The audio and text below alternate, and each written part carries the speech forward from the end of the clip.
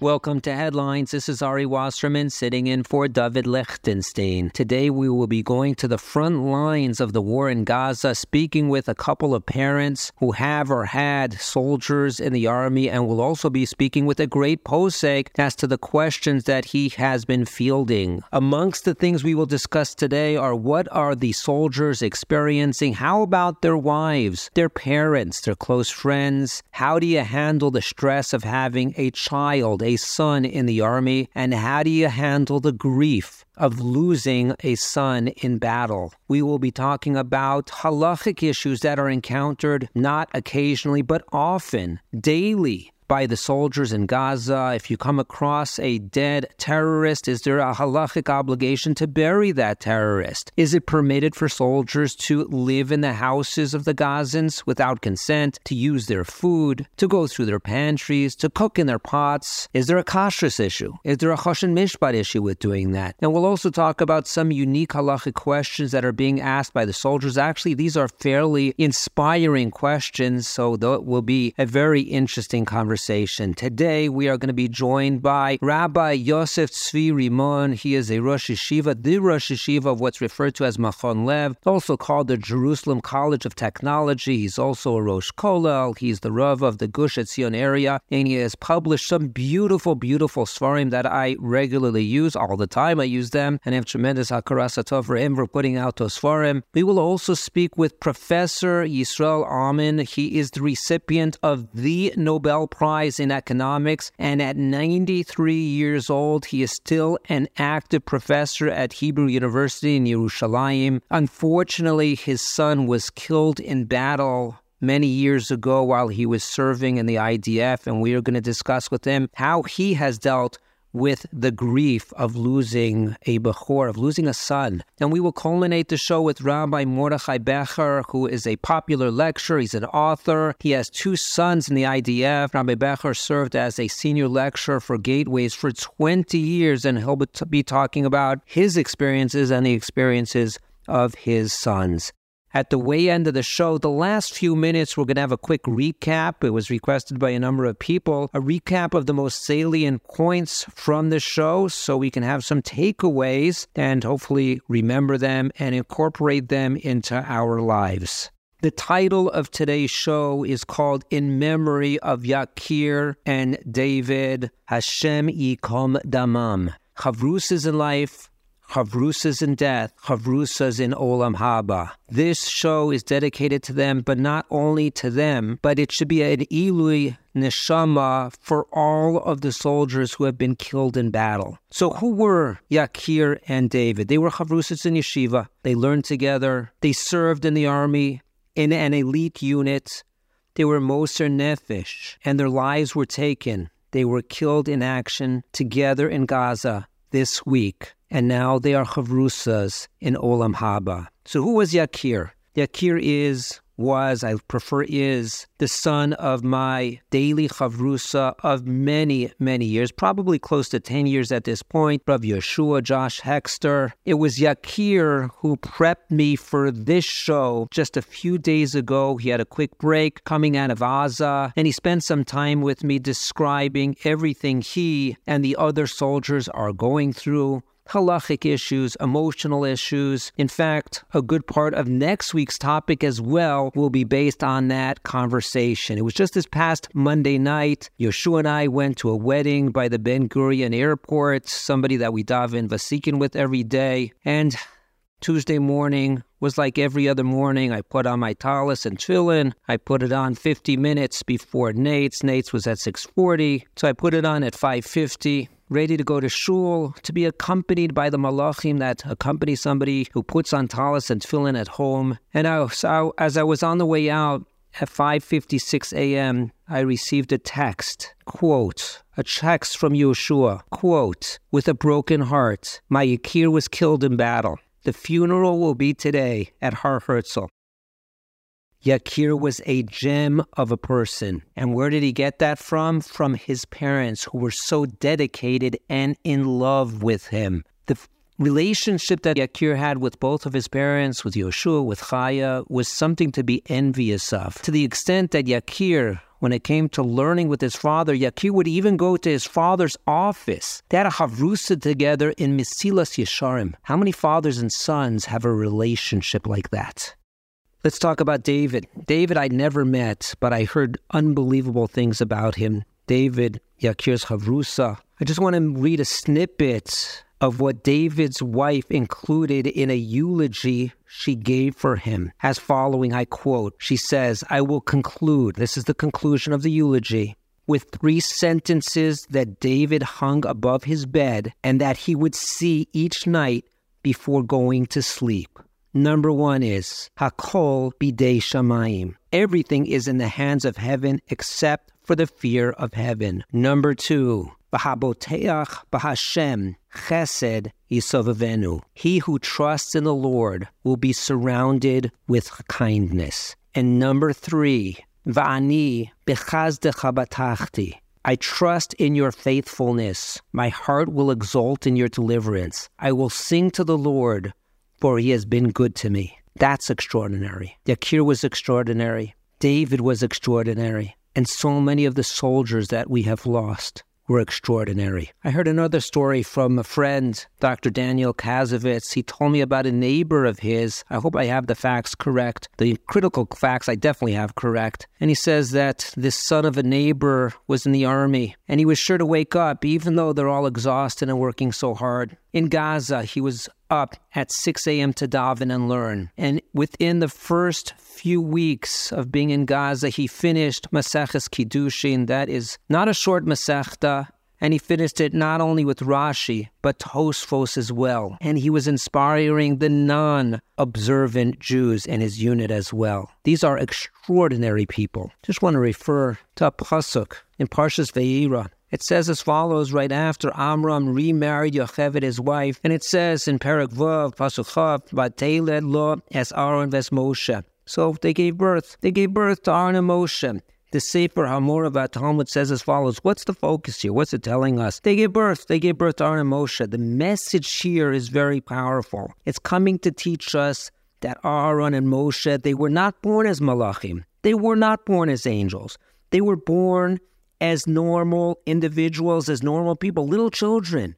And it was only through their actions and their good decisions that they became the great individuals, the great leaders who they were. And he continues as follows, Mikan aleinu lilmod. From here we can learn. Ki kol adam ve'adam mesugal al yedei avoda so. Every individual, every person is able, has this potential by virtue of his hard work in life, ubechiraso, and his good decisions, that they can reach the greatest of levels as well. Somebody who puts those psukim over his bed to remember HaKadosh Baruch Hu constantly. A soldier that's in the army, that's able to be Messiah, complete Maseches Kiddushin in a few weeks with Tosfos, those are extraordinary people. I don't often remember songs, any words in songs. I could hear it hundreds of times and not remember any words, but there is one song that I very much recall the words, and that's a very relevant song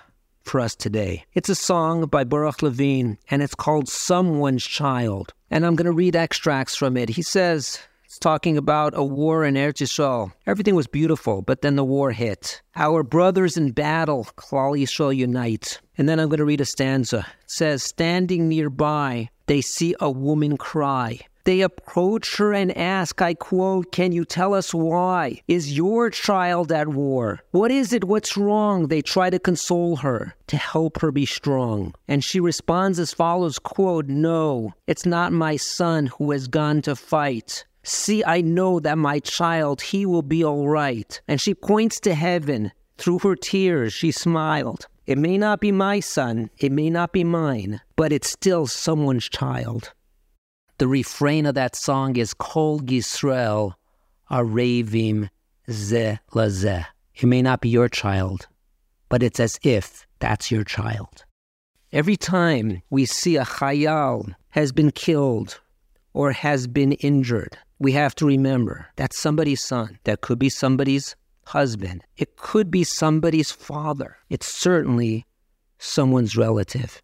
And every time I see a picture, I look at these beautiful faces and I think these are extraordinary people who are being moser nefesh for Klal Yisrael. I want to play a voicemail that we received from one of the soldiers serving in Gaza. Hi, Shalom Aleichem, Rav David. My name is Daniel Thwaites. I live in Modi'in. I'm a teacher. I'm a Rebbe in the high school. I'm a big fan of the show. And I've also spent the last 3 months in Miluim, serving Mamash in Gaza. Obviously, I haven't really had time to catch up on all the episodes of the show that I missed so far. But I thought it was important that, there'd be a perspective a little bit from what's going on inside of Gaza. Obviously, there's a lot to talk about. But first of all, Am Yisrael is incredible. I spent the last 3 months with the biggest range of people from across the religious and political spectrum. All groups that you find in Israel were together with us in our company, in our pluga, and we were incredibly united together. We had the same sense of purpose. We knew what we were doing, despite all the differences between us. We were so close with each other and so united behind our goal. And it doesn't matter who they were, religious or not religious, everyone kind of cared about each other and felt for each other. When we, managed to put together the beginning, which we really did inside Gaza and Jabalia, we had a million here and there. People would offer to join and help out because they knew they cared about each other. And even within, Jabalia and other places that we were in Gaza, we were able to, keep mitzvot, learn Torah. We had all sorts of interesting questions about kashrut, about Shabbat. In terms of learning, didn't always have a lot of time, but when we did have time, we were able to learn. We had a copy of the Minchas Asher that was printed by Rav David Gottlieb's organization Falash. That gave us a lot of chizuk. But it was really, really special to see. We were there for Hanukkah. The religious soldiers, went to great efforts to bring Hanukkah candles. And because we're infantry soldiers, whenever you bring anything, that means you have to carry it with you. So every setel, every Hanukkah candle, every Hanukkah, whatever else it is, you're carrying with you on your back in addition to all the, heavy weight that you already have with your ammunition, with your food, with it, whatever else you're carrying with you. So it was real example of Messiah across the board. And it really was incredible to see us turn out together. And with Hashem, we should be able to continue in the months and years. To remember this achdut, to continue to be together, and we should only hear good news. All the best. In addition to that voicemail, I also want to read an email that we received here at Headlines. And he says as follows, the reason for contacting Headlines, Hakaras Hatov. And the message is as follows. His name is Reb Kalman Flax, Flaks. Thought it might bring you nachas to hear. I was washing dishes in my reserves unit on Tuesday when I switched on your podcast. I heard about the program Rabbi David Gottlieb is doing to encourage Torah on bases, and I decided to immediately reach out to him. My unit is being Messiah, our service, in 2 weeks, and now, inspired by your show with Rabbi Gottlieb's organization's help, they are sending me Maseches Megillah Mechulak. That means that it's divided up, the Maseches Megillah, so they can divide it between the various soldiers in the unit. Then it says, my unit is planning to be Messiah Maseches Megillah Mitzvah Goreres Mitzvah. He also says he's working on his podcast, Kalman Stories, throughout his reserves. He's working on it, and the podcast that we had was of inspiration to him, Yasha Koyach. So there we had a show on Hakaras Hatov, which is a chiyuv, it's a halachic obligation, and I want to thank Reb Kalman for his Hakaras Hatov. I also want to say, before we go on to the riddle, that we should daven for the protection of all of the chayalim, but also all of those who have been injured, that they should have a refuah shalema, and also we should daven for all of the parents, spouses, children, friends, relatives of those who have been killed in battle, that they should have a refuas hanefesh. And now let's hear our relevant riddle of the week.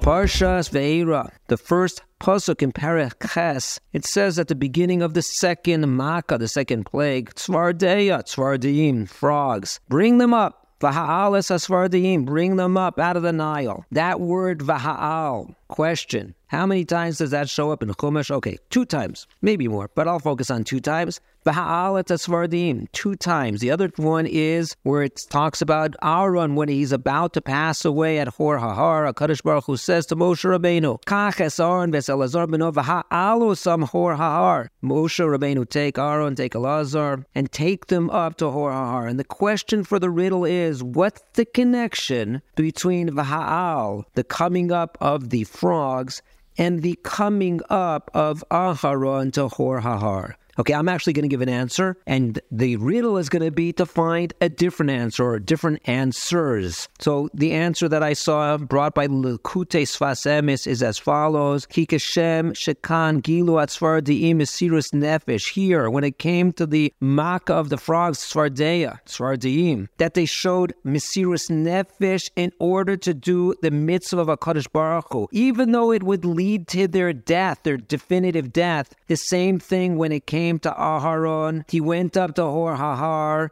in order to be Moser his nefesh, in order to be Mekayim, the mitzvah of HaKadosh Baruch Hu. Obviously, the connection to what we're seeing in Gaza and the topic of our show, the Mesirus Nefesh of the Chayalim, is exactly on point. But the riddle then is to find an additional answer to the connection between V'ha'al, one by the Makkah of Tzvardiim, and one by Aharon going up to Hor Hahar. If you want to leave a message by phone or dial in by phone to listen, in America our number is 732-806-8700. In England it's 44, that's the country code, 33-011-70250. In Eretz Yisrael it's 02-372-0304. And now let's go and hear from our guests.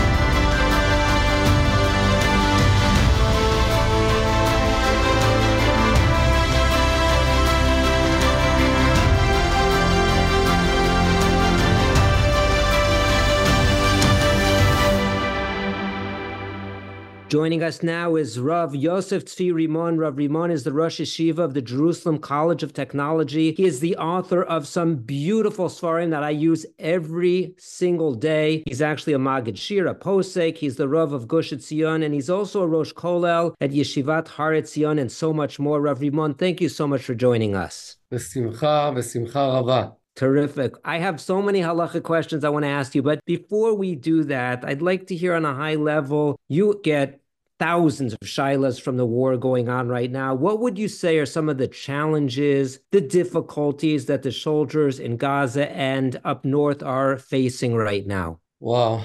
We have to know that the soldiers today are very, very special. I think almost half of them are Bachurei Yeshivot, Shiva Buchers. And all the time you see how they deal with questions. You can see the high level of morality of our soldiers. So there are questions, about bodies, parts of bodies, and things like this are very tough. But I don't think that those are the questions that it's the right thing to speak right now. The other questions that sometimes there are questions of things in the field. Someone is killed, and how much do you need to risk yourself to take his body when they're shooting at you? Things like this that all the time soldiers are facing. And there are other shelot that connected to tefillah, when they're in a place that it's full with dirt, but they want to pray. Do they have an option to pray? Once an American rabbi asked me, give me a shayla of a soldier in the war, and I told him something connected to praying with death also, and he said he doesn't need to pray, he's anus. And I told him, I get thousands of questions from army soldiers, they never want permission not to pray. Every one of them wants to pray. And sometimes there are questions that, that are not so tough, but you see Jewish ideas, Chanukah. I got a Sheila that was a secret then. Now it's not secret. And they told me when they are lighting Hanukkah candles, they have to close the room and everything, that they won't see the light, the Arabs, because then Hamas will bomb it. And then they had an idea. They said, kilometer from us, there's an empty building. No one's there. We want to light their Hanukkah candles in Shkia, in the window, and to leave it there till night. And at night, the Arabs will bomb this building instead of us. Sounds like a good idea. So they asked, can they say bracha on it? And I saw they are so anxious to say bracha. They want to say it. They feel the whole energy of it. I told them, you know what? Daven der Mincha and Ma'ariv. And then it will be like shul and make bracha. And then watch bracha. Go and light all of them. They were so happy, you know. They feel like Hashem, Kodesh Baruch Hu leads them in the world. Chanukah candles and bracha and על הניסים, to say there in this house, שעשה ניסים לאבותינו בימים ההם בזמן הזה, and after a few hours to watch the Arabs, how they bomb this building. Wow. They should go around and light in a lot of buildings that they're not in. Yeah. Let the Arabs do the work for them. You mentioned the issues with bodies, and I agree. Let's not talk about when it comes to Jewish bodies. I did hear an interesting shayla. I was speaking with a chayal who's in Tzanchani, he's in paratroopers, and he said that you often see the bodies of the terrorists lying on the ground. And that led to an interesting question. Would they have an obligation to cover up or bury those bodies, although they're the terrorists, but maybe there's an obligation to not leave it overnight? So I wanted to get your psak on that one. So, you know, it's interesting because Goyim are not ordered to bury their bodies, but we are ordered usually to put in kvura, where also a Jewish body, Shulchan Aruch in Yoredea, in Shin Samech Zayin. And, you know, our army in Israel, they have a special cemetery for those people in the Bikat HaYarden, near Gesher Adam. They have a special place that they bury all their bodies. But in wartime, you don't need to bury anyone. First of all, we are now in war. You should concentrate in war and don't think on other things. Second thing, also if you have to bury Goyim, it's not so obvious that you need to bury murders. And third thing, now you are dealing with things that will bring the soldiers to have high moral, and to start burying terrorists. This is not the thing that you need to do right now. Okay, so they move them someplace, they cover them, you know, they don't leave them like this. But I don't think it's the time that they need to deal with it at all. That makes sense. You said that the soldiers are concerned to daven. It's very interesting. Oftentimes we try to find excuses to not do mitzvahs, and they're finding reasons to do mitzvahs. It's just a beautiful thing. I do know that one of the challenges, and there's so many challenges of being in Gaza right now, is that they don't have water. And you have chayalim that have not showered for weeks and months if they've been in for that amount of time. There's just no water for that. They have their drinking water. They carry it in their pack, and they're not carrying showers with them, obviously. And I heard of a situation even when finally, after about 40 days, they were brought to a place to shower and there was no water. So how about when it comes to tefillah davening? At what point would you say that I am not proper, I'm not clean enough to be able to daven, put on talis, put in tefillin, and say a Shemona Esrei? Look, it's complicated because on one hand, netilat yadayim and washing your hands is something that we need to do before tefillah, and following Rambam in Ilchot Tefillah in Perek Daled, it seems that this is one of the things that are me'akev et ha-tefillah, but lots of achronim are dealing with it, and following Biur Halacha, it seems that it's mitzvah lechatchila, and maybe it's not the same tefillah, but it is tefillah. And I think that Rambam spoke on someone in normal conditions that he can wash his hands. If he doesn't wash his hands, it's like to do zilzul in tefillah. It's like it doesn't respect tefillah.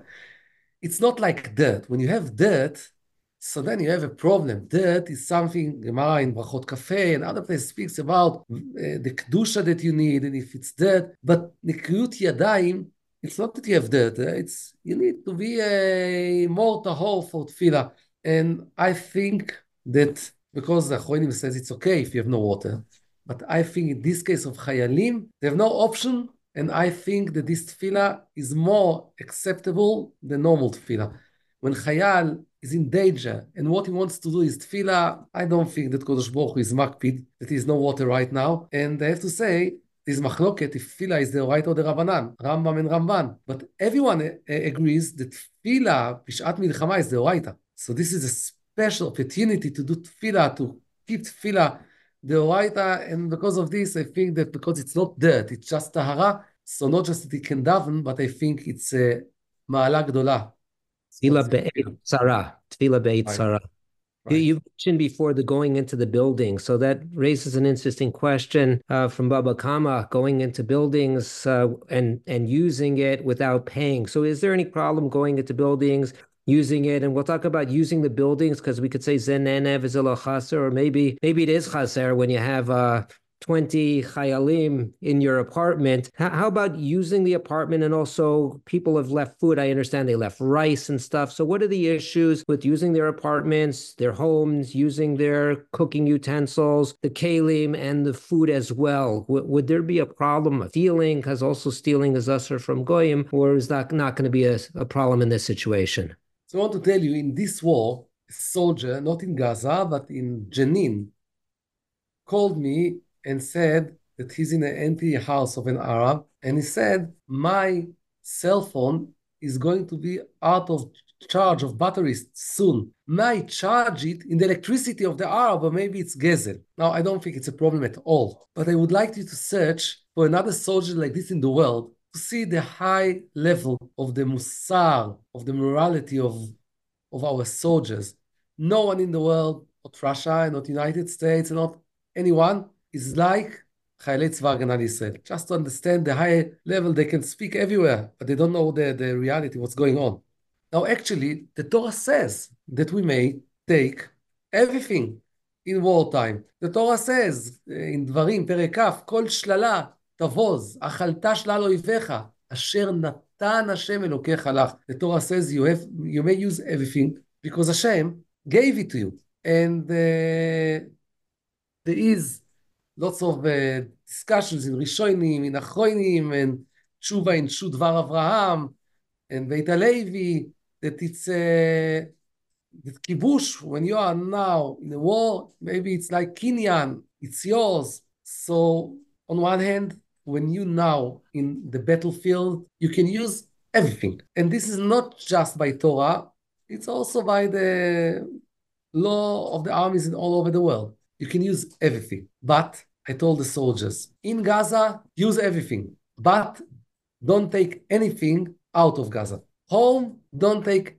anything. Just in Gaza. Why? In Gaza, they may use it because they need food, they need showers, they need everything. This is war. They can take, of course, they can take lots of things like rice and other things they can cook. I told them also that they can cook in the saucepans of the Arabs, although it's not kosher. Maybe if you want, I can speak about it in a minute. But I told them they can use all those things. But why not to take home? According to halacha, they can take home. According to the army laws, they cannot take home. But I told them, look, maybe according to halacha you could take. But because now in a wartime, you are dealing with killing, with things that are not natural for us. We are doing them because we understand sometimes to kill is to bring shalom, to bring peace to the world. When you are dealing with killing, be careful not to have any joy from it. Not to take things home. We have to be clean. In the army, you need it because now it's a war. You need to eat, you need to shower. Okay, everything is okay. You go home,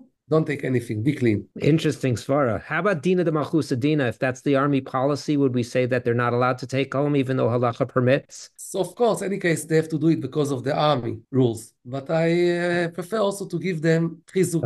Hashkafa behind it. Yeah.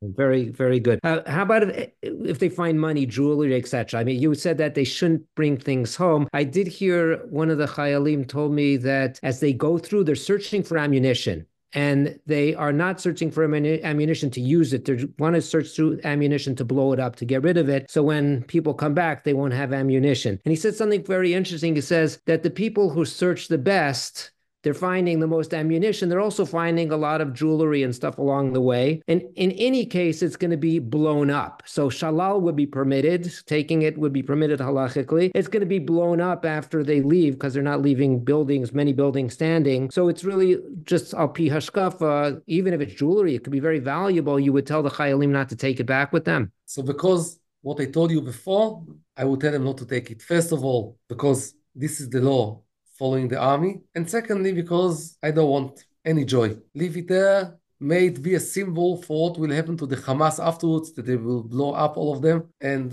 don't take home anything. Okay, very good. And when it comes to the use of the kalim, the pots, the pans, etc., is it because it's certainly not a ben yomo that it would be permitted? So I think that there, sometimes it's no problem. They have time, they can kosher them, but usually they have no time. And usually they're in a building, and after a few days it's bombed, and they're going to another building. And Ben Yomo, and not Ben Yomo, I'm not going now to all the lamdes here, but Lo Ben Yomo is Gzera of Chazal. And we can understand that Chazal, everyone agrees that Lo Ben Yomo seems that it's no problem at all by itself. Just there's maybe you'll have a mistake and you'll use something that was in 24 hours, that you used in 24 hours, that is Ben Yomo. But because it's something that it's not a problem in the saucepan, just maybe you'll be a mistake and use something else. So when you're in wartime, and wartime, maybe you even allowed to do more things following Rambam, maybe even to eat not kosher.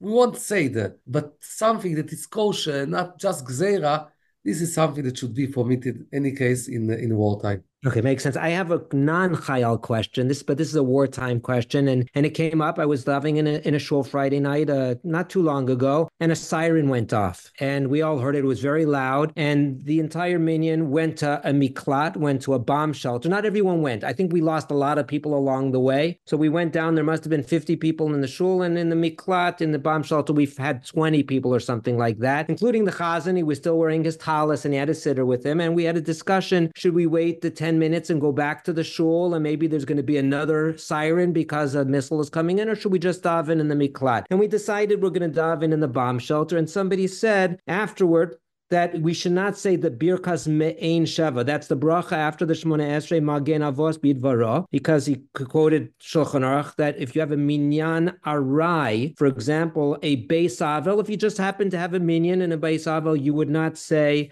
that bracha after the Shemona Esrei of Ma'ariv. And that became the discussion, and some people had the view, I won't say what I said, but some people had the view we should say it because this was the same meaning as the shul, and we didn't want to relocate. We just had to relocate to the bomb shelter because there was a siren that went off, but this is the meaning of the shul that we just moved over to the miklat. And another group of people said this is now a minyan, all right, it's not a permanent minyan, it's a one-off minyan, and we should not say the bracha. So how would you come out? And I've looked this up in your sefer, which is beautiful. Shabbos Krach Dalet. It was great to use your sefer. So how would you paskin on this issue? So first of all, on all this, I wrote also tshuva in my sefer Shelot Utshuvot, Pelach Harimon, Chelek Aleph, because in COVID, we had it also. All those things, similar questions. You were davening outside and raining, and you have to go there. And on the bottom line, it's true that it's not clear the answer on this, but because there are poskim following Kabbalah, that they think that any case you have to say, not like Shulchan Aruch, that you have to say Magen Avot with bracha. And because it is a minyan just transferred, I think there is a big svara to say Magen Avot, because it's a minyan keva, and we can bring the other system as a suffix here to join this. But I think both systems, yesh al ma lismoch. And this happened to be in Yerushalayim, by the way. Okay, so maybe we can add more, maybe. Because in your sefer, you said that the minhag in Yerushalayim is to always say it. Right. So maybe we can add it also. It depends where in Yerushalayim. Very good. Okay, one last question. I'd love to hear about 1-2 interesting shailas that have come across your desk that you had to answer, unique, hopefully from the Chayalim, talking about the challenges that they have. We'd love to hear more of what you're hearing. Okay, so I get lots of them, and I'll share quickly 1 or 2. Maybe I'll start with Eshet Chayal, with a wife of Chayal. I got a telephone call from a wife of Chayal, and she says, they're a young couple, but they are married already long time, no children. They're trying all the time to be pregnant. And she said, just now, I got a positive answer. I'm pregnant. My husband is in Gaza, and he has no cell phone in Gaza. But once in 10 days, they find one cell phone and everyone rings for 2 minutes. And then she says, I know that he's going to ring tomorrow, the day after tomorrow. I want very much to share with him that I'm pregnant, but I don't know if I'm allowed to do it, because I know that Rambam says that in wartime, al yachshov, don't think לא על אשתו ולא על ילדיו. In wartime, don't think not on your wife, not on your children, concentrate just to protect עם ישראל, וידע שמלחמת השם הוא עושה. Understand that you are doing the war of God. And she says, I want to share it with you, but I don't know if I'm allowed. You know, just to hear something like this, to say, wow, אין על עם ישראל, no one is like עם ישראל. Amazing, Shaila. Yes, actually the tshuva is not important here. The shaila is more important. This is a big sugya here because Rambam Rabbeinu Yonah Pacha, what is exactly, on the bottom line I told her, tell me, when you say to your husband, will he have chizuk from it or will be worried? She thinks a minute and she says, it depends how will I say it. If I'm going to cry, he'll be worried. If I say it b'simcha, it'll give you the chizuk.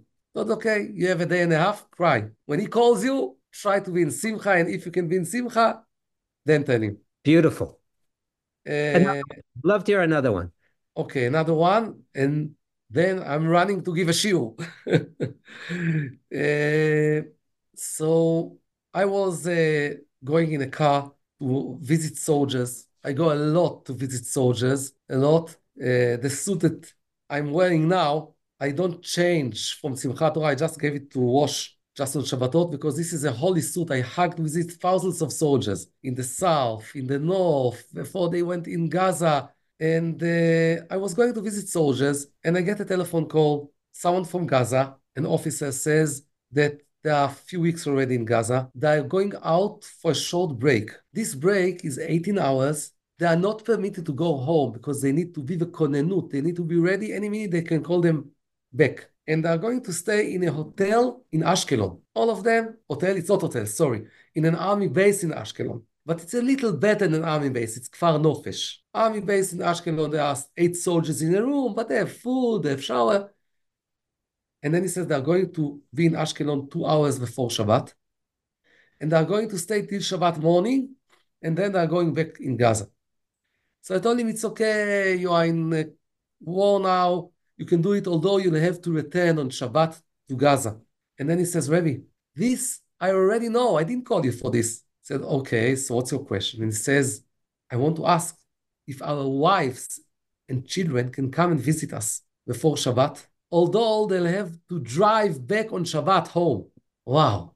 I told him, look, how can I give you a hater for this? You know, for you to go home, but for the wives.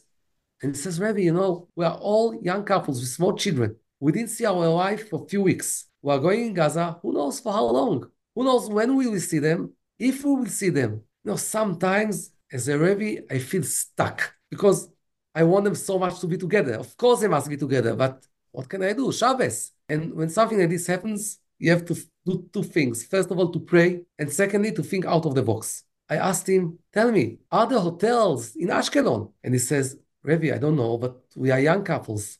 We have no money for hotels now. I asked him, how much does it cost? How many people are you? By chance, or by siyata dishmaya, usually when I go to visit soldiers or other things, I'm in my car with my assistant. And if the group is coming with me, or Americans or other people, they go with a bus, with a car. But a rabbi from Teaneck, New Jersey, Bnei Yeshurun, Rabbi Zetz, was in my car. And he heard it. He knocks on my back and he says, Harav, אנחנו נשלם.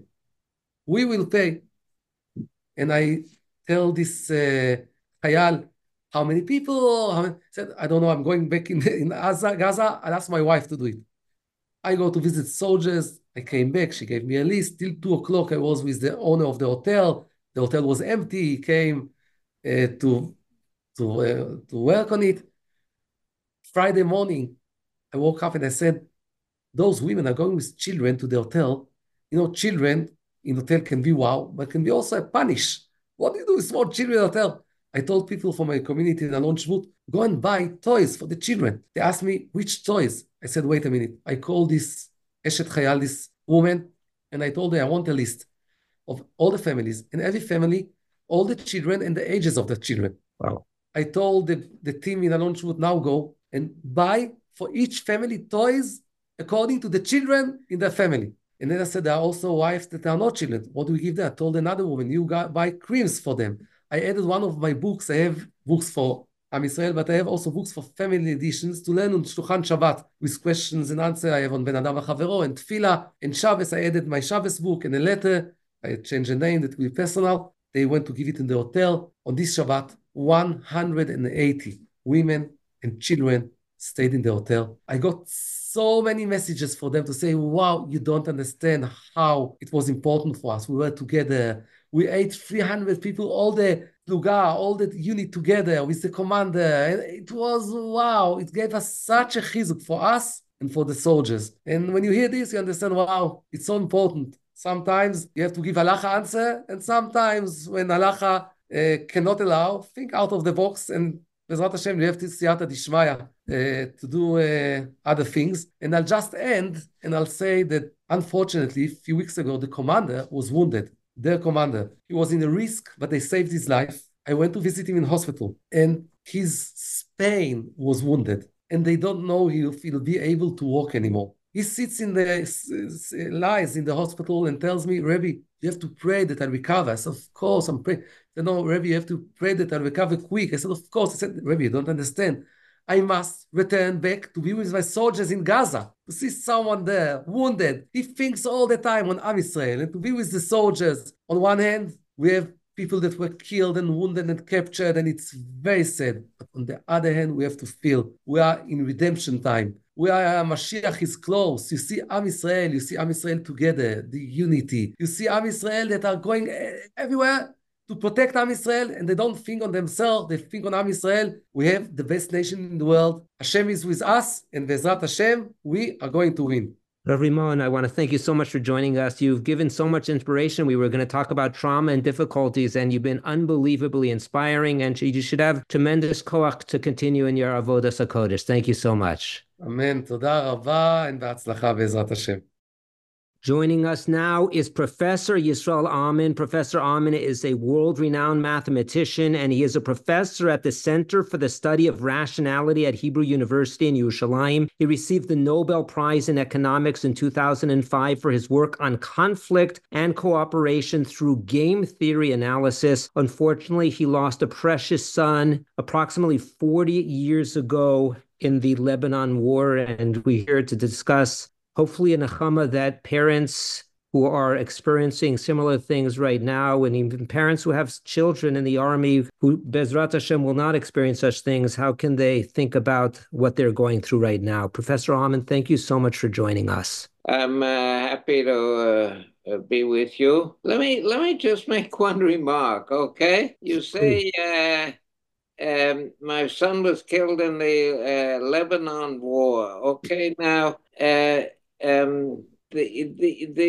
name of this war or campaign was the Peace for Galilee campaign, okay? And that, I think we should stick to that name because the Lebanon War is, that word is, it's the product of a sort of a conflict in Israel, a simmering conflict, yeah? The Lebanon War has this connotation that we were going and doing things in Lebanon that we should have not been doing. It was some kind of adventure or something like that, yeah?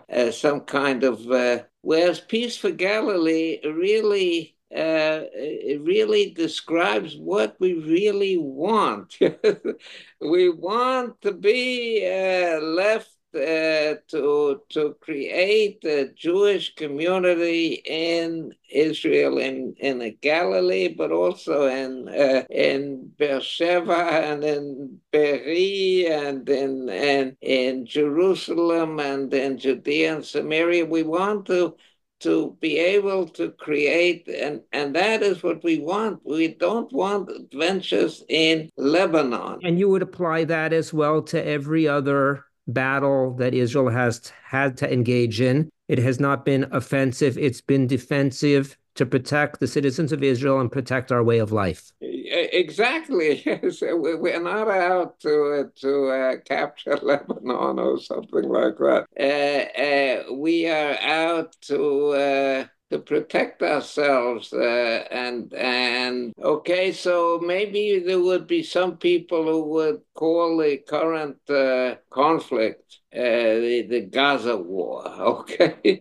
But that's you see, that's it's inappropriate. We're not out to we're not out to make life miserable for the citizens of for the Toshavim, the inhabitants of Gaza. It's true that they hate us, but we're not out to make life miserable. That's not the purpose of this operation. No. Right, absolutely correct. Absolutely agree with you. But where would you like to see things go right now in the Gaza peace for the Gaza areas? Where would you like to see things go at this point? Where I would like to see things go, I'm not sure they're going that way. But I think our big mistake was the expulsion of the Jews from the Gaza Strip in 2005. Gush Katif. Okay, that's 18 years ago, okay? Going on 19 years ago. And that was a big mistake, and Jews have been expelled there have been lots of expulsions of Jews. Yes, we had an expulsion from Spain, we had expulsions from England, we had expulsions from various parts of Russia and so on. But the Jews have never expelled themselves, okay? They have never, it's a first for Jews expelling Jews. Now, I would like to see the Jews coming back into Gaza. I don't know whether that is in the cards at the moment. But that's what I would like to see, because we really cannot depend on anybody else to see to our interests. We have to be in Gaza. We have to be in an area to see to our interests. Nobody else, certainly not the UN, but also not the United States. And the United States is not about to send soldiers into Gaza, not about to do that. But even if they were, yes, the United States does not, it's friendly, okay? To a point. It has its own interests, okay? And that's okay. That's fine. We have our interests, and we cannot maintain a body, an army in Gaza without having a Jewish presence there, because that is really colonialism. I mean, the world, or the Arabs, not the world, the Arabs accuse us of colonialism, yes? And if we would have an army there without having a civilian presence there, then this would really be colonialism. Right, that makes sense. So, why don't we transition talking to the parents? It's not only parents, wives, children, etc., who have a son or a husband or a father fighting in Gaza. Not only Gaza, unfortunately, we're on multiple fronts right now, up on the north and elsewhere in Judea and Samaria. What should they be thinking? How can they manage their stress, their worry, seeing that they have close relatives who are really in danger? Well, what should I tell you? I mean, it is like they really are in danger, and it's really worrisome. It's worrisome for the families. It's worrisome for the communities. I've already gone to several shivas. It's not a picnic, okay? But that's what war is, okay? War is war, okay? People get killed in a war, yes? Chas v'chalila, you don't want it to be your family, but sometimes it is your family. Sometimes it is. I'd love to hear about Shlomo. What happened? What were the circumstances of his passing? And then I'd love to hear about how you have dealt with that loss. Okay, so my son, Shlomo, my oldest son, a beautiful boy, yes, but Always the father said he really was a beautiful boy, extraordinary. He was extraordinary. Talk a little bit about him. He was in Hesder. Okay, Hesder is a program where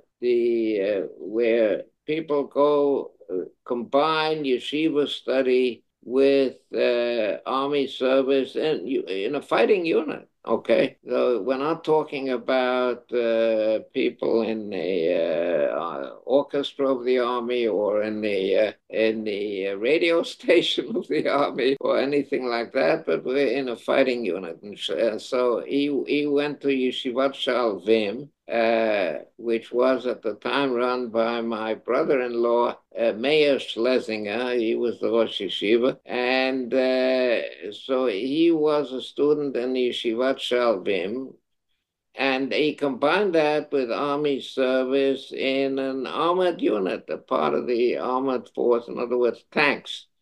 Of Israel. And in the Operation Peace for Galilee, we mentioned that before, right? He was called up for duty, and he was in the frontline unit in Lebanon. Yes, this really did occur in Lebanon, and he was. His tank was shot at, and there was a direct hit in the tank, and he was killed. And so there was the funeral was attended by thousands of people. It's really unusual. I think there were at least 5,000 people at that funeral. 5,000 people, for a boy. By the way, he was married. He was married and he had 2 children. He had 1 child at the time, and his wife was pregnant with a second child. After the funeral, went home and started sitting shiva. Yes. Now the place that we davened, yes, it was the yeshiva of Rav Yisrael Gustman. Rav Yisrael Gustman was a Holocaust survivor. He was the last Dayan of Vilna. Okay, the last Dayan. And he went through all the hell of the Holocaust.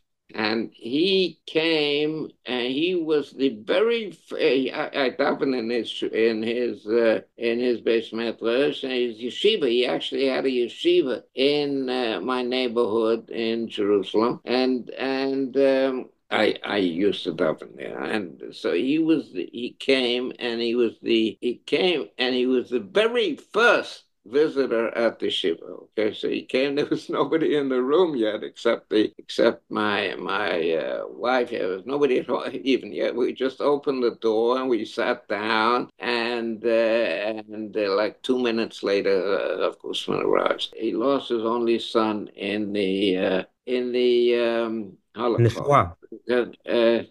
He lost his only son in the Holocaust, and he told a story of how it happened. He said the Rishonim, okay, they used to load children on trucks, open trucks, and they used to load them lying down horizontally, one layer of children over another layer, okay, and his son was also taken away in one of those trucks and was never seen again. And he sat down opposite me at the shiva, and it's a minhag that the ovel starts speaking. Okay, so when a visitor comes at the shiva, the minhag is for the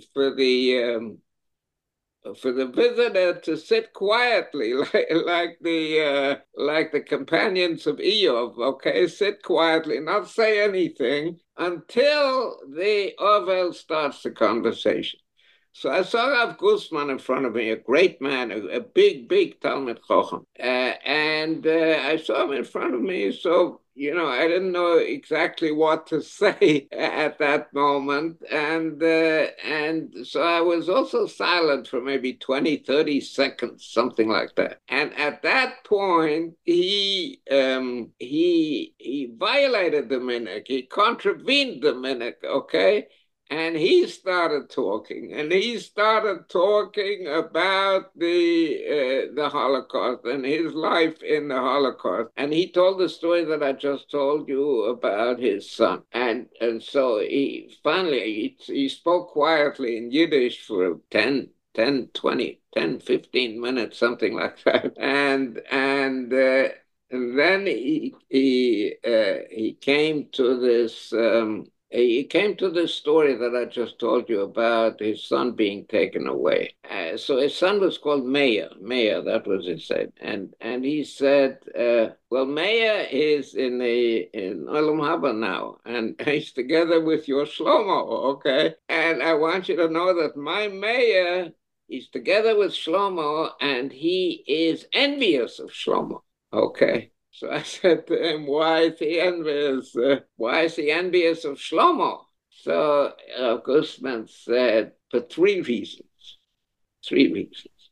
One reason is that my Meir, he was 4 years old. He had no choice, yes. He had no choice. Whereas your Shlomo, he chose his way, he chose his own way, and he went his own way. Okay, he chose his way. And the second reason is that my Meir could not resist. Yes, he was defenseless. But your Shlomo did resist. He went in a tank. He went shooting in a tank. And he went down fighting. And third, look what a life my Meir had. And look what a life your Shlomo had before he was killed. He had a beautiful life.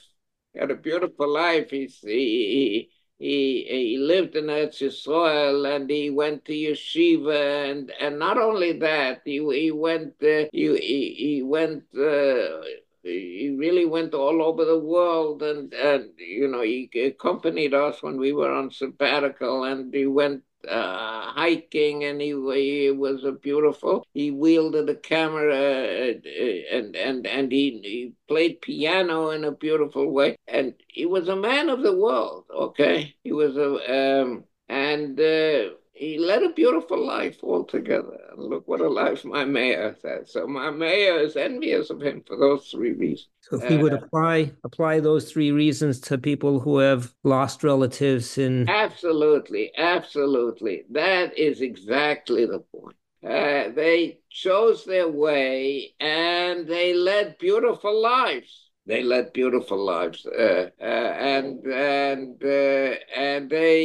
they went down fighting. Yes, they chose their way.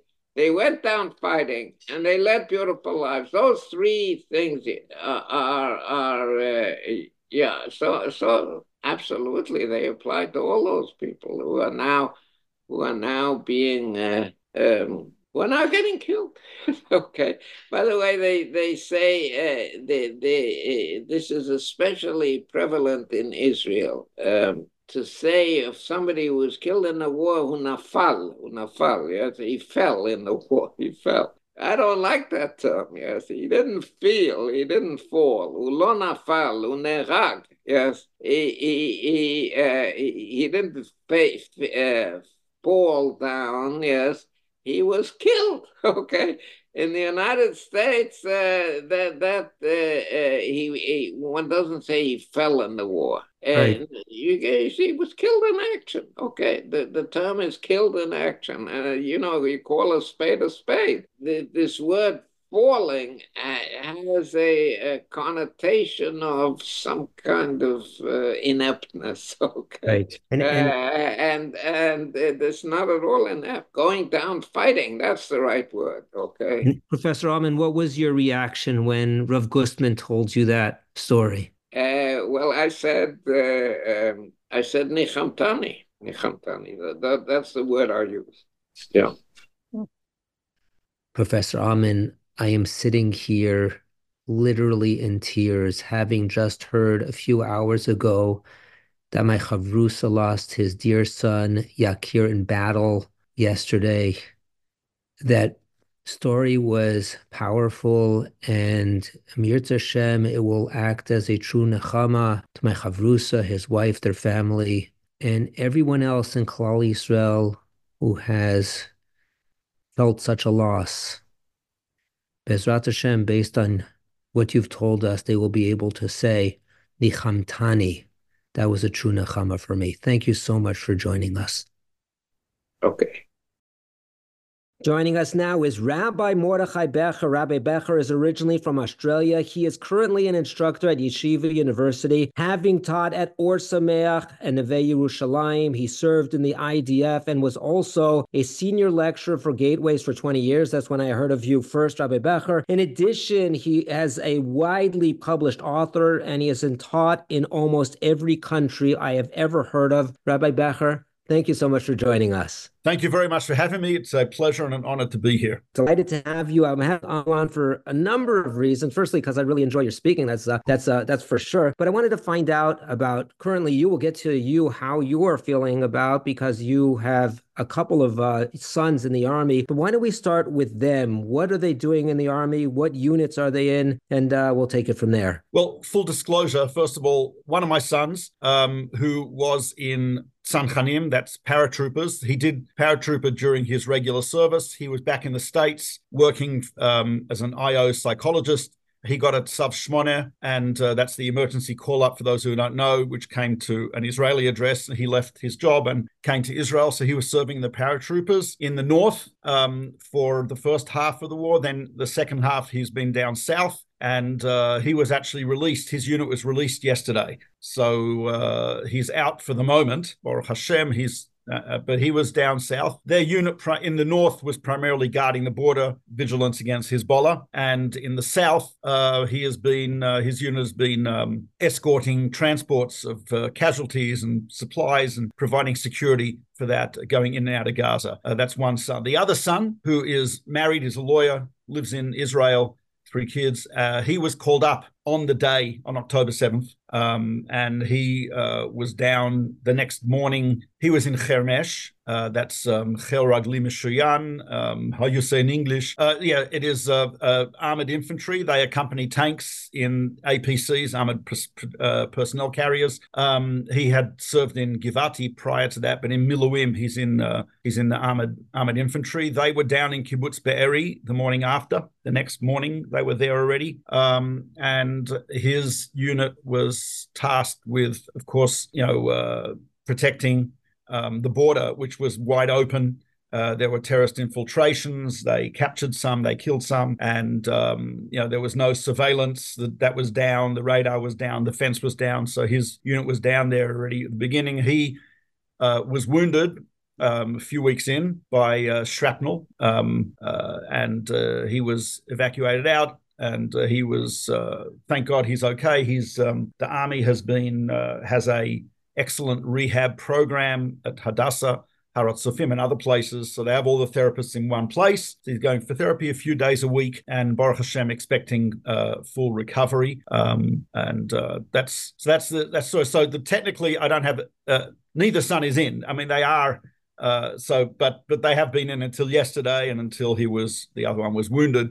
I have many relatives who are in, etc. Yeah. Bezrat Hashem, your son should have a refuah shalema. So they between the two of them, they've had very varied experiences, being up on the north, being down on the south, being in Be'eri the day after. Yeah. Talk with us about what they have shared from their experiences, for example, their morale in the army, and what keeps them motivated 3 months in a grueling war. Yeah.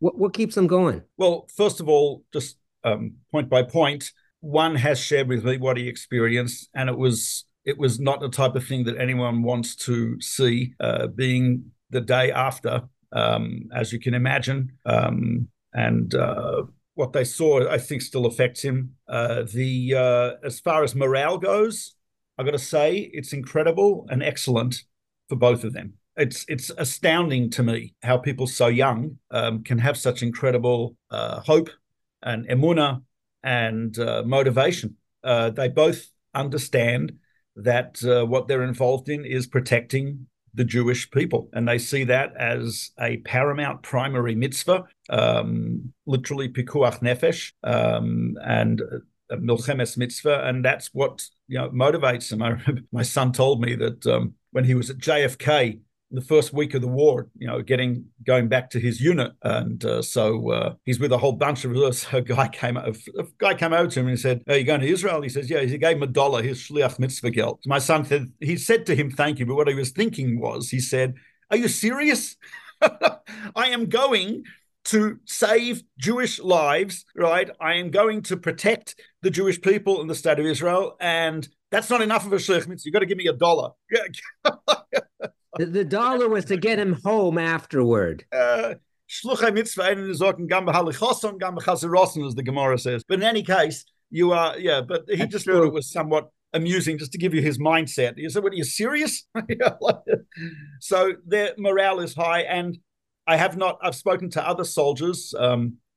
Their morale is high, and I have a very, very close friend here who has a son in Yahalom, which is the the engineering unit that's fighting in the tunnels. His son was under Al-Shifa Hospital. He's got another son in Sayeret Matkal, another one in Shaldug. These are both tier 1 elite units who are in the thick of it. He can't sleep at night. He's That's the father.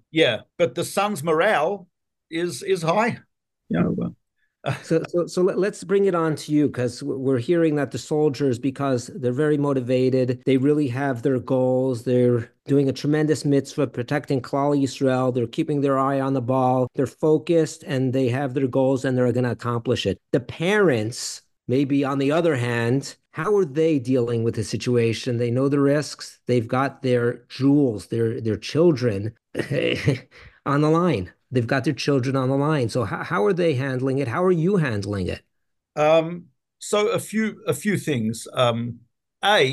Maybe this will sound strange, but I feel more connected to the people of Israel and the people living in Israel who have been going through this for 75 years. How many Israelis, spouses and parents, have waited up at night, have waited for a phone, 1948, 1967, 1973, 1982, 1985, etc., etc. I do take comfort in being part of sharing in some of that tsar of the Jewish people. I don't know if that sounds strange, but that does help, knowing that I'm part of that. Tefillah, prayer, davening. I know my davening has been enhanced by this situation. And it's also very helpful to have people to talk with, especially people who can relate to the situation. I'm part of a few WhatsApp groups of parents of soldiers, etc. But I think I find it more helpful that I have close friends. My wife, obviously, closest of all.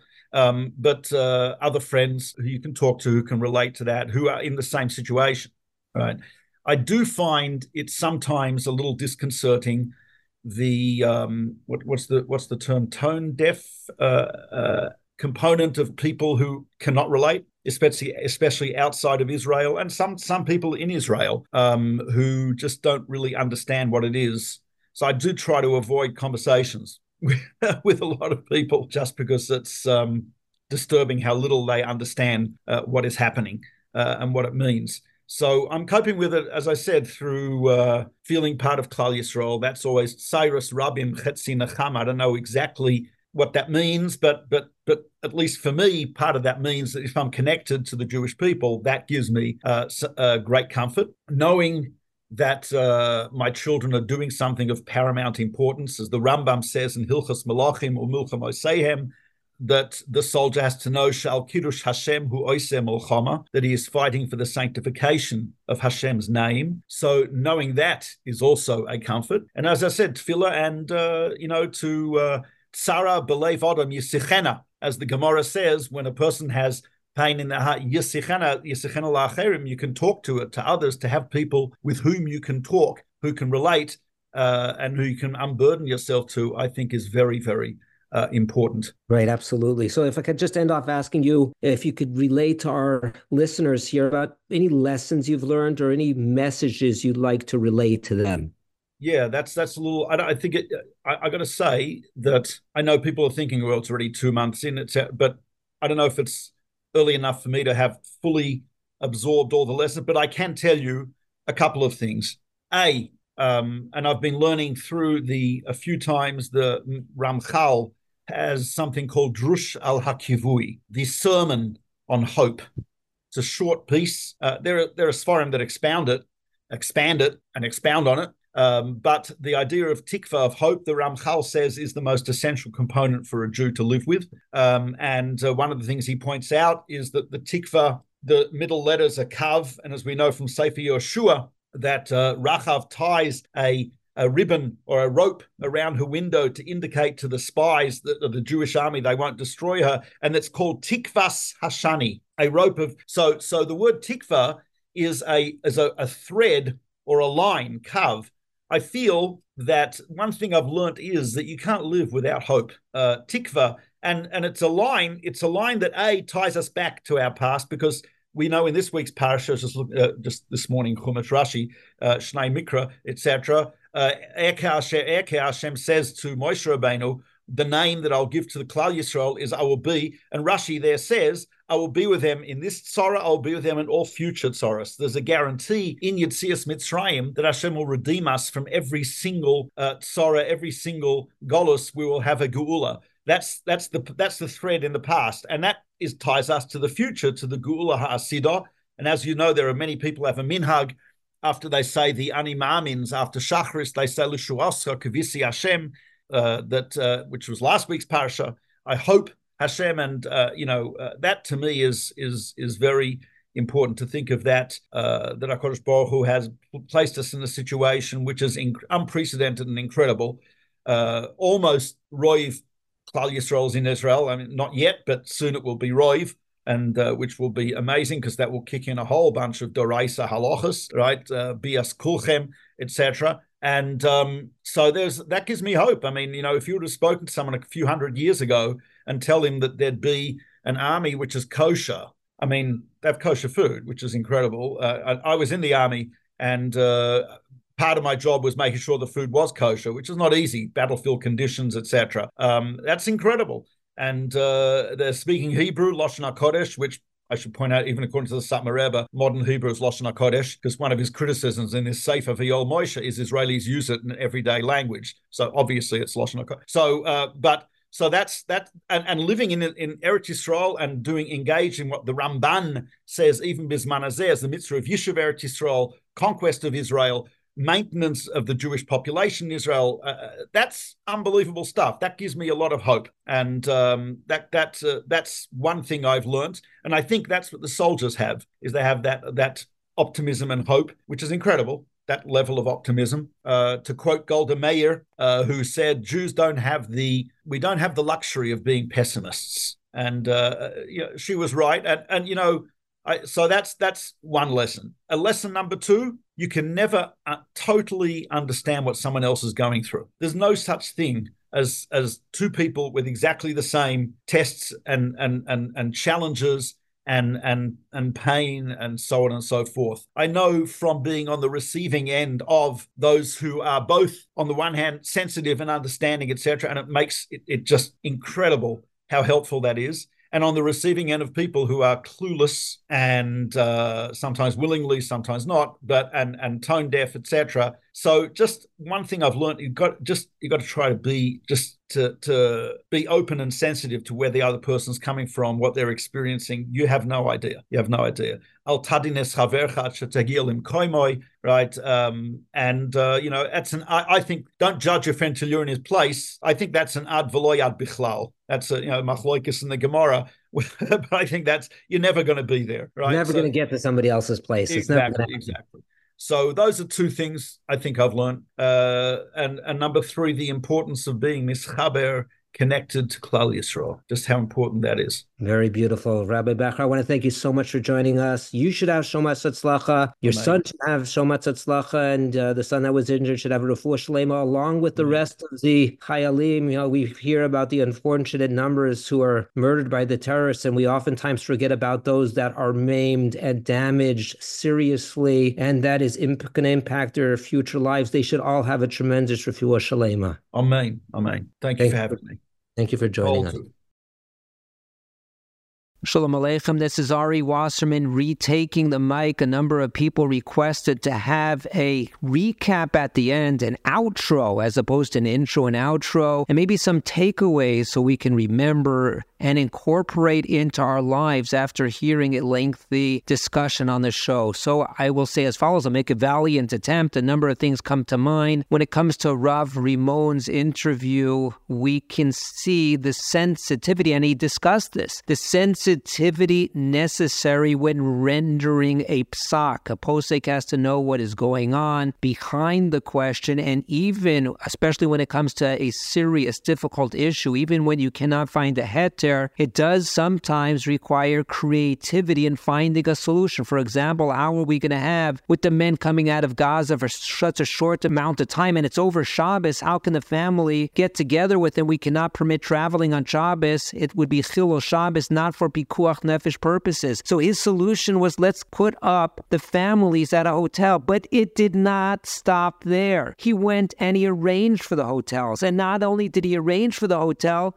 he went and arranged for toys to be purchased and brought, so even the little children could have an enjoyable Shabbos. And he arranged the financing, the funding for the hotel. And then another message, the unbelievable generosity of those from Chutz La'aretz who are funding so much of the chesed that we see here going on in Eretz Yisrael. And I think here the point when it comes to psak and creativity and going lifnim mishra sadin, not just rendering a psak, but implementing the psak, implementing the creative solution, is to be a gadol. It's not only about rendering a psak and being a Talmid Chacham, but to be a gadol requires so much more. It requires midah, sensitivity. Noseh be'olim chavero, imo anochi betzora. That's what they feel. To be a gadol, that's necessary. Those midos are critical. At the Hexter Shiva, on the very first day, which was actually only yesterday, the very first day, Rav Rimon shows up. And not only Rav Rimon, to be Menachem Avel, Rav Asher Weiss shows up. And not only Rav Asher Weiss showed up, the first morning, Rav Herschel Schachter shows up. He's in town, he's in the country now. And out of their unbelievably busy schedules, they are making the rounds to give a nechama for those so desperately in need. Those are examples of Gedolim. We also heard a very powerful story from Professor Amen about Rav Gustman and his hakaras hatov to the soldiers. I want to tell another story of Rav Gustman. Rav Gustman in the Yeshiva Netzach Yisrael in Yerushalayim, Rechav in Yerushalayim, somebody had donated a garden. And Rav Gustman, the Rosh Yeshiva, one of the Gedolei Hador, personally would water the garden, the plants, the shrubs, the bushes. He would personally be the gardener. At some point, and this went on for years, at some point somebody said, Rav Gustman, let me take over for you. Maybe he said it's not proper, the Rosh Yeshiva, or you have better use of your time. And Rav Gustman explained as follows why it was so important for him to be watering the plants in the garden. He says, during the Holocaust, when I was running from the Nazis, I was living in a forest, and I lived by eating from the trees and from the bushes and the shrubs and the plants. And I have tremendous hakaras hatov for the plants and the trees, and that's why I am now fulfilling my duty of hakaras hatov by watering the garden in Netzach Yisrael in his yeshiva. Tremendous hakaras hatov by one of the Gedolei Hador, obviously. We need to follow suit in having tremendous hakaras hatov for those soldiers who are being moser nefesh on behalf of all Klal Yisrael. Professor Amen, I was told recently by a student at Hebrew University, he's 93 years old, he's active on campus, he's a professor still. But one of the students at Hebrew University was saying how proud he was that he gets to go to pizza with Professor Amen on occasion. They get to have some pizza together. We have that same midah of somebody who is a gadol in his own area, who is there for his students. That is somebody who's moser nefesh for others. And last, Rabbi Becher.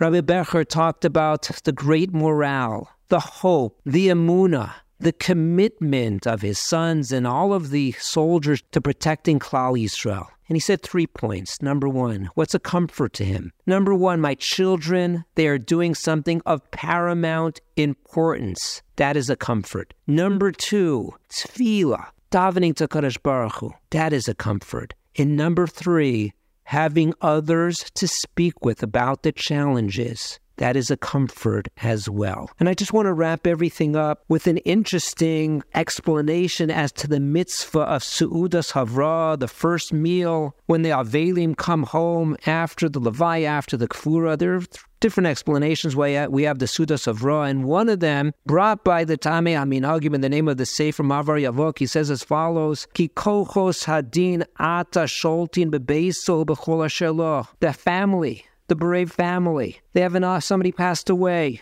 and this was a gzardin of a Kadosh Baruch Hu against the household. Ve'anu tzrichim lahashpia mikochos hachesed. There's a gzardin against them, and we have to counteract that, and we have to do chesed for that family. And accordingly, we supply. They don't supply their own Seudas Havrah, but we supply. The neighbors, the friends supplies to do the Seudas Havrah in order to counteract the deen of the family. We want to bring chesed into their lives. And I will say based on that the families that have losses, Klal Yisrael is here for you. And we want to show you the chesed. And we want to bring you the chesed that you have done by having your children protect Klal Yisrael. Mir Tashem, there's no way we can do as much chesed as you've done for us. But hopefully, we can in kind do at least a little bit chesed for you. Thanks so much for listening to today's show.